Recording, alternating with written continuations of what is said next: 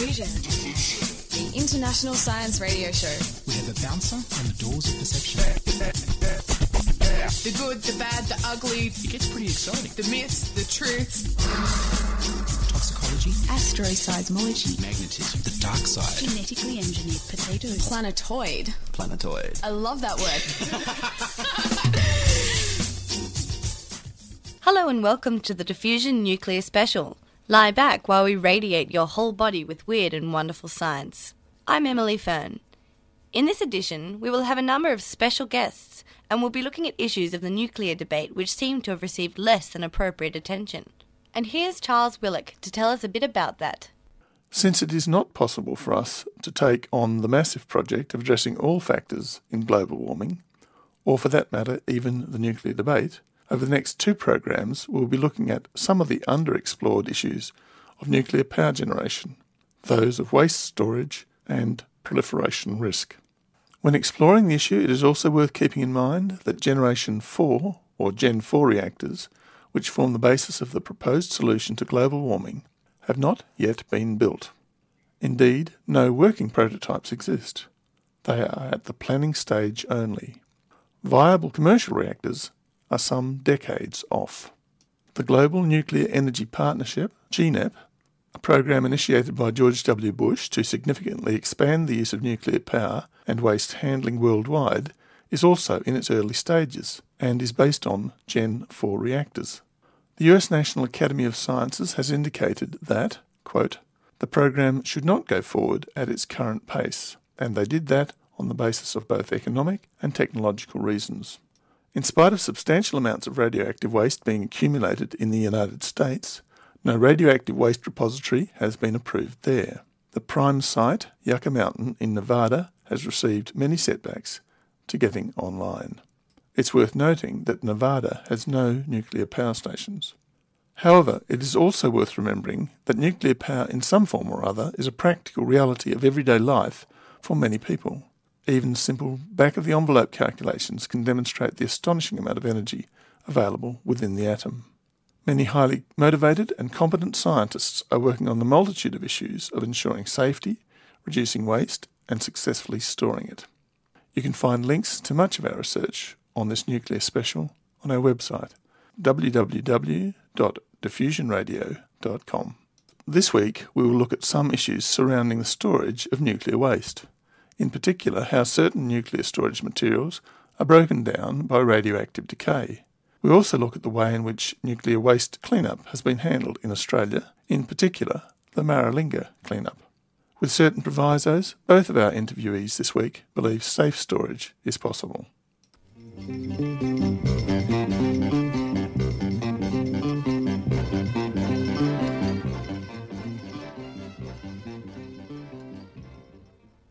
First, a very brief background on particular aspects of nuclear physics.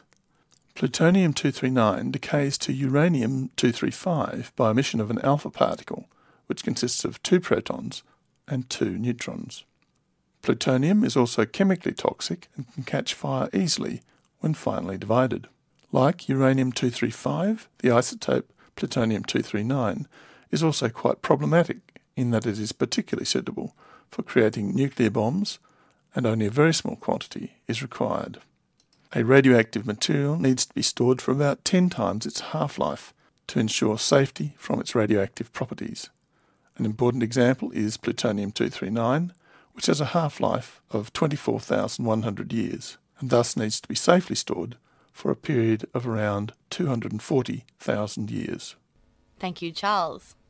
An important aspect of nuclear waste storage is that the material holding the waste is not broken down by its radiation.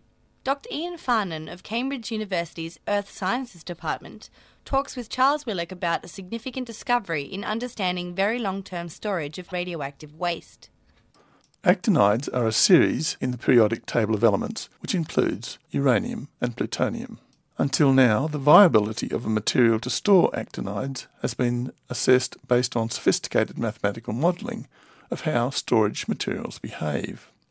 Ian Farnan at the Department of Earth Sciences at the University of Cambridge and colleagues Herman Cho and William J. Webber at the Pacific Northwest National Laboratory in Richland, Washington, have taken that one step further. they have been able to measure, rather than model, the damage, and from those measurements more accurately assess the durability of a storage material. Their paper, published in Nature on the 11th of January 2007, goes by the title Quantification of Actinide Alpha Radiation Damage in Minerals and Ceramics. In essence, they measured the actual damage induced by individual radioactive disintegrations rather than modelling those values. And we started by talking about the details of what happens within the storage material. Well, Charles, I should just point out that when an alpha particle is emitted from a heavy nucleus like plutonium, there's two damage processes. One is the alpha particle itself, but that is very high energy. You can think of it as a sort of very fast bullet that rips through the structure and will only displace electrons and only a few hundred atoms as it's actually stopped by eventual collisions with other atoms in the structure.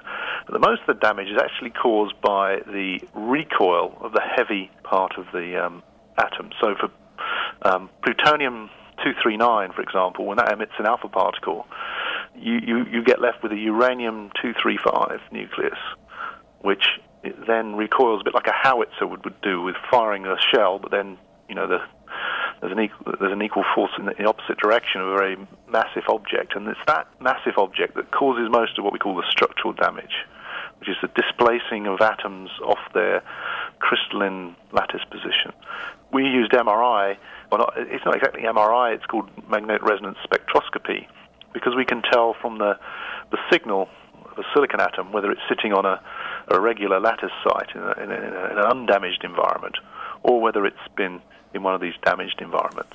The important thing about that is that we can just count directly. We count the intensity of the signal in each of those two environments, and that's directly proportional to the number of atoms that are in those different environments. So the environments, by the environments I mean either an undamaged crystal or a damaged, radiation-damaged area. I mean, and that's one of the reasons why MRI is such a good imaging technique, is that it faithfully reproduces the intensity of a signal corresponding to the amount of material which is generating that signal. That's not always the case in other scientific probes.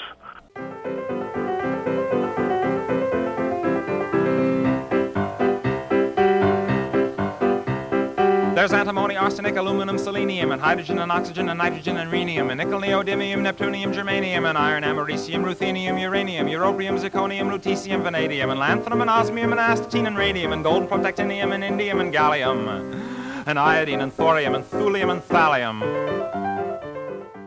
You are listening to Diffusion Science Radio, and we are talking with Dr. Ian Farnan at the University of Cambridge. And so in terms of the estimate of the amount of damage, people were previously using a calculation based on an estimate of 1,000 to 2,000. That's right. What did you discover?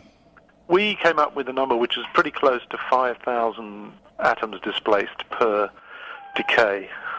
So that would be a total decay from both the alpha particle displacements and this heavy displacement that I talked about just now.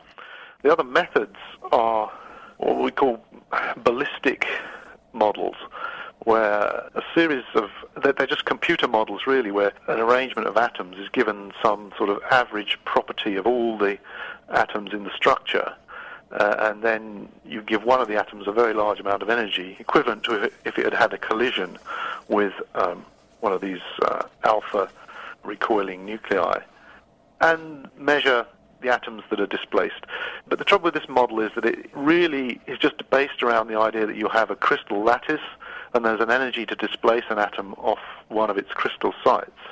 But it doesn't really take into account any of the sort of real physics of the process of actually scrambling a very large number of atoms and whether those atoms can actually find their way back onto a crystal site at the end of the very short process. It's a very, very rapid, high-energy process.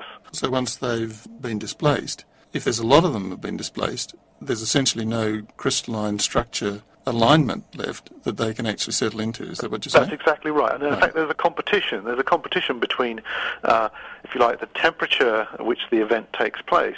So at the higher temperatures, you get a little bit more mobility, And so we get what's called epitaxial recrystallization, which is that the atoms can find their way back onto the surrounding crystal and the material can rebuild itself. Now, once you get above a certain temperature, a lot of materials can rebuild themselves. So there are materials which are more radiation resistant than the zircons that we looked at, where you'll find the total number of atoms displaced would be less after the sort of two-stage process of the sort of disruption of the structure, if you like, the thermal recovery of the structure. Is that some kind of annealing process, is it? Yeah, exactly. It's an annealing process. And that's what, that can happen in nature. So you have to be careful when you use natural samples of zircon that you really understand what's been the thermal history of those samples over the hundreds of millions of years that they've been sitting in the Earth, accumulating their radiation damage. Now that seems to have two particularly significant consequences. One in terms of ability to determine how useful current materials are for storing high-level radioactive waste. There's two scenarios really for creating high-level waste. And in certain countries in Western Europe, so UK, France, and in Germany, and also in Japan, nuclear fuel has been reprocessed and actually remove most of the heavy actinide nuclei, such as the uranium and the plutonium. And they only dispose of, or they intend only to dispose of at the moment, what we call the fission product fraction. This would contain the isotopes you may have heard of, like cesium-137, strontium-90. These are pretty hot isotopes because they have short half-lives of around 30 years. And those are put into glass. And the idea is that they would have only a small amount of the actinide, which is the uranium and plutonium, because that would be only the amount that was left over from really the efficiency of the extraction process. But then, if you want to separately dispose of these other materials, then you go to other types of scenarios where you'd use a ceramic. And that's really where the question that our research addressed was the idea of these ceramic materials and how their structure is destroyed internally by the radioactive decay. So you have to be a little bit careful in terms of what the particular nuclear waste you're talking about, because some of the glass wastes they're thought to be only seriously dangerous over about 300 years, which would be 10 half-lives of these strontium and cesium. Now there are still other isotopes within those which you would be concerned about, like technetium or cesium-135. The key thing is to understand, if you want to know, say you're building a nuclear waste repository, you can probably guarantee its integrity over the next 300 years, even by engineering controls, you could ensure that, and the geology would be pretty easy to be certain about over those sorts of short time scales. But what really starts to become important is when you go to the really long time scales, if you have material in this repository, which is plutonium or neptunium, those have very long half-lives, and as people do predictions of how these repositories behave, they calculate that the major danger to a population over these tens to hundreds of thousands of years would be from these isotopes. And of course, at those sort of timescales, your knowledge of how the geology of the site is going to behave, it's becoming more and more uncertain the further you move away from the date of emplacement. So our work is trying to say, well, let's make the best possible material which can provide a much greater guarantee of the integrity of the material itself as these other uncertainties get very large. And it seems you have really quite a remarkable tool now to do that, at least with some types of materials. That was the interest. I mean, the major interest was that we could very sensitively measure the radiation damage, and that was the radiation damage from plutonium-239 itself. That hadn't really been done before. Usually you have to use another isotope of plutonium called plutonium-238, which decays much more rapidly, in order to be able to see the effect of plutonium decay. So we could see the direct effect of plutonium-239 decay, and we could start to quantify its behavior on the 1,000-year type of timescale, which is the type of timescale that you want to have if you're going to ensure the integrity of the material to the level that the regulators of nuclear waste disposal sites will require. You are listening to Diffusion Science Radio, and we are talking with Dr. Ian Farnan of the University of Cambridge. We also discussed how the new values for disintegration impacts affect the calculation of durability for storage materials. Now, the difficulty, as I understand it, is for zircon in particular, with 5,000 rather than 1 to 2,000 crystalline impacts, you discovered that zircon, instead of the several 100,000 year durability, it came down to a rather shorter figure. Well, yes, we would predict that if the industry would like to put in 10 weight% of plutonium as a sort of benchmark into these ceramic, the material will be amorphous in about 1,400 years. So that would mean it would be completely lost its crystalline structure. Now, there are amorphous zircons which exist that we find in nature, and we've worked on some of those. So even though it's amorphous, there's still the question of whether it will actually be dissolved or how rapidly it will be dissolved, and that still needs to be addressed in great detail. The repository in Yucca Mountain for the Americans seemed to have a number of problems. First of all, the earthquakes, which could potentially do a considerable amount of damage to the mechanical structure of the repository. And second, the porosity of the soil, which could then, if one used leachable materials, could then become a water problem. Is that how you see it? I mean, one of the key things is that the material that Yucca Mountain is made out of is what's called a volcanic tuff, which is quite often a glassy type material that's then been transformed. There are parts of it that are quite absorptive, so even though things leak out, they could be absorbed onto the surface of the minerals which make up the site. The only problem is you may get water coming through the site, which may then entrain them again and bring them up to the surface. But the whole proposition with Yucca Mountain was that it was a very dry area and basically above the water table. But some of the more important things are things like changes in the water table level. Basically, the US regulators have moved the goalposts on the people there. So they did have a 10,000-year regulatory limit, and that's recently been challenged by the Environmental Protection Agency, and they've been told to come up with another limit, which is more like 300,000 years.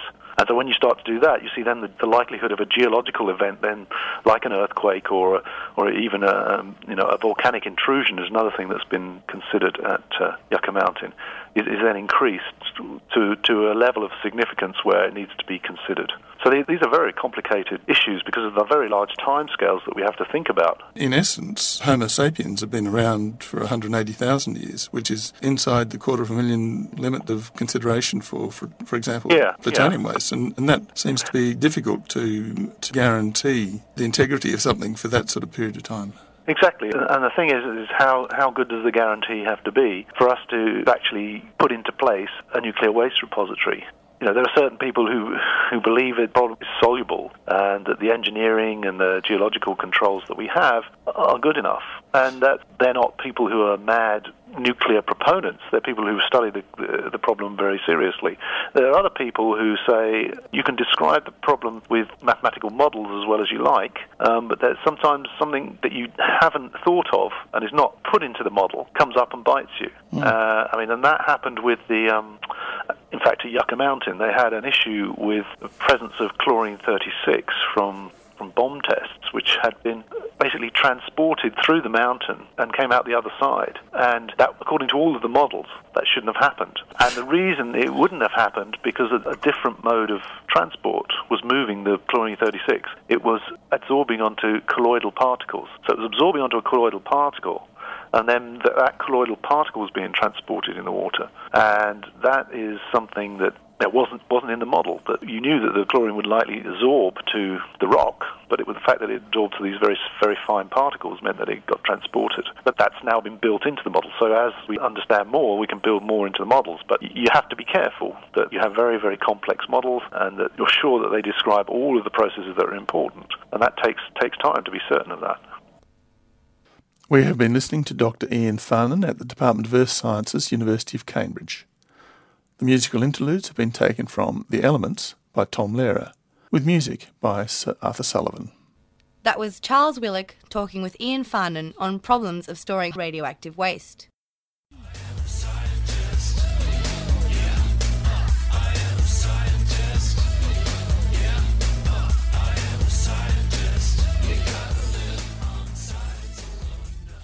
You're listening to Diffusion Science Radio, brought to you across Australia on the Community Radio Network. Thanks, Charles. Alan Parkinson, a nuclear engineer, has written a book, Maralinga, Australia's Nuclear Waste Cover-Up. I spoke by phone and started by asking, where is Maralinga and what happened there? Maralinga is in South Australia, the far north of South Australia. It was the site where Britain tested 7 nuclear explosions. They set off 7 nuclear bombs at Maralinga. The first British nuclear bomb was set off in the Montebello Islands off the northwest coast of Australia. From there they went to a place called Emu, which is in South Australia. They set off 2 more bombs there. Then they went back to the Montebello Islands and released 3 more bombs. And then they went to Maralinga, and there they exploded 7 nuclear bombs. And then, presumably as a result of that, there was a significant amount of plutonium around? No. In my book, I say that most people have probably never heard of Maralinga, don't know that it's in Australia, South Australia, don't know that 7 nuclear bombs have been exploded there. Yeah. The second thing I say is that they probably don't know that it was not the bombs which led to this contamination. Right. After the British had finished exploding these nuclear weapons, they conducted a series of trials which was supposed to be testing the safety of nuclear weapons in storage or in transit. And what they did, they set off a further 15 nuclear bombs, but exploded them in a fashion which would not allow a nuclear explosion. Now, 12 of those bombs contained plutonium and uranium. The other 3 were calibration rounds which contained only uranium. What they did, for these types of nuclear weapons to work properly, you have to set off 32 or 64 chemical explosives simultaneously so that it compresses the plutonium to make the bomb work. In these trials, they set off the explosives uncoordinated so that they could not compress, they did not all go off together, one would go off ahead of the others, and this would cause a chemical explosion but not a nuclear explosion. However, that chemical explosion, the heat from that chemical explosion, was sufficient to melt the plutonium and uranium and throw the whole lot up to 1,000 meters into the air. And then it was caught by the wind and spread over a huge area of South Australia and beyond. Okay, and the clean-up? Well, the British, they said they did the clean-up. That was in 1967. In the mid-1980s, scientists from the Australian Radiation Laboratory went out to site, did some checking, found that the whole site was not the way that it had been presented by the British to the Australian government. That led to a royal commission, which Prime Minister Hawke initiated, and the conclusions of that commission were that the site was in a thoroughly unsatisfactory state and that there should be a proper clean-up. That led to the government. Again, it was the Hawke government which set up it was the Keating government by then, which set up a partial clean-up. The idea was to scrape up contaminated soil from a small area and bury that soil in a trench up to 15 meters deep. And then there were some pits which contained thousands of tons of steel, concrete, lead bricks contaminated with plutonium. Those pits were to be treated by a process of vitrification, which would immobilize the plutonium for perhaps 1 million years. Now, I became involved in this project in 1989 initially, when I assessed some 30 options for the cleanup. I did the costings and all that sort of thing. And then in 1993, I was appointed a government representative to oversee the project and also a member of the Minister's Advisory Committee. We dug trenches, we scraped up contaminated soil, it was contaminated with plutonium and uranium, and buried that soil in these trenches. The largest trench was 200 meters long, 100 meters wide, and 15 meters deep. And then the second part of the project was to treat these pits by this vitrification process. And what happens there is that an American company had developed this technology, put a graphite electrode, 4 corners of a pit, and then pump about 4 megawatts of electricity into that pit to melt everything in it and turn it into a hard glass-like rock. Well, initially it's molten, but on cooling and hardening, it would immobilize the plutonium. Now, I didn't see that part because I objected to the way that the second part of that project was being handled. And for my sins, I was fired, so I then became an advisor to the Maralinga Tjarraja, the traditional owners. Oh, didn't even know the basic forms of radiation. No, none of them who planned that second part of the project had any nuclear background. None of them knew anything about the disposal of nuclear waste. Golly. So, given other situations around the world with regard to nuclear, Yucca Mountain, Windscale and the recent Thorpe leakage, the shutdown of the Fosmark reactors, Chernobyl, the possibilities of terrorist attack using all sorts of angles, and the secrecy and the way in which it seems to be a cavalier way in which clean up or actually taking responsibility, doesn't that shake your faith in nuclear? No. Right. No, nothing has come along which has shaken my faith, except if you have people who don't know what they're doing. You've been listening to Alan Parkinson, nuclear engineer and author of Maralinga, Australia's Nuclear Waste Cover-Up. And that's all from us in this edition of Diffusion. If you would like to contact us, if you have feedback, comments, suggestions or wild, passionate praise, then send email to diffusion@2ser.com. Or you can subscribe to our podcast on our website www.diffusionradio.com. That's www.diffusionradio.com. Contributing to the program were special guests Ian Farnan and also Alan Parkinson. And regular contributors were Patrick Ruby, Ian Wolfe and Charles Willock. Diffusion has been produced by Charles Willock and Ian Wolfe and panelled by Celine Steinfeld in the studios of 2SER, Sydney. Diffusion is broadcast nationally via the Community Radio Network. I'm Emily Fern. Join us inside your nuclear pod of choice for more science wondering next week on Diffusion Science Radio. Tom Glazer and Dottie Evans. It's a scientific fact.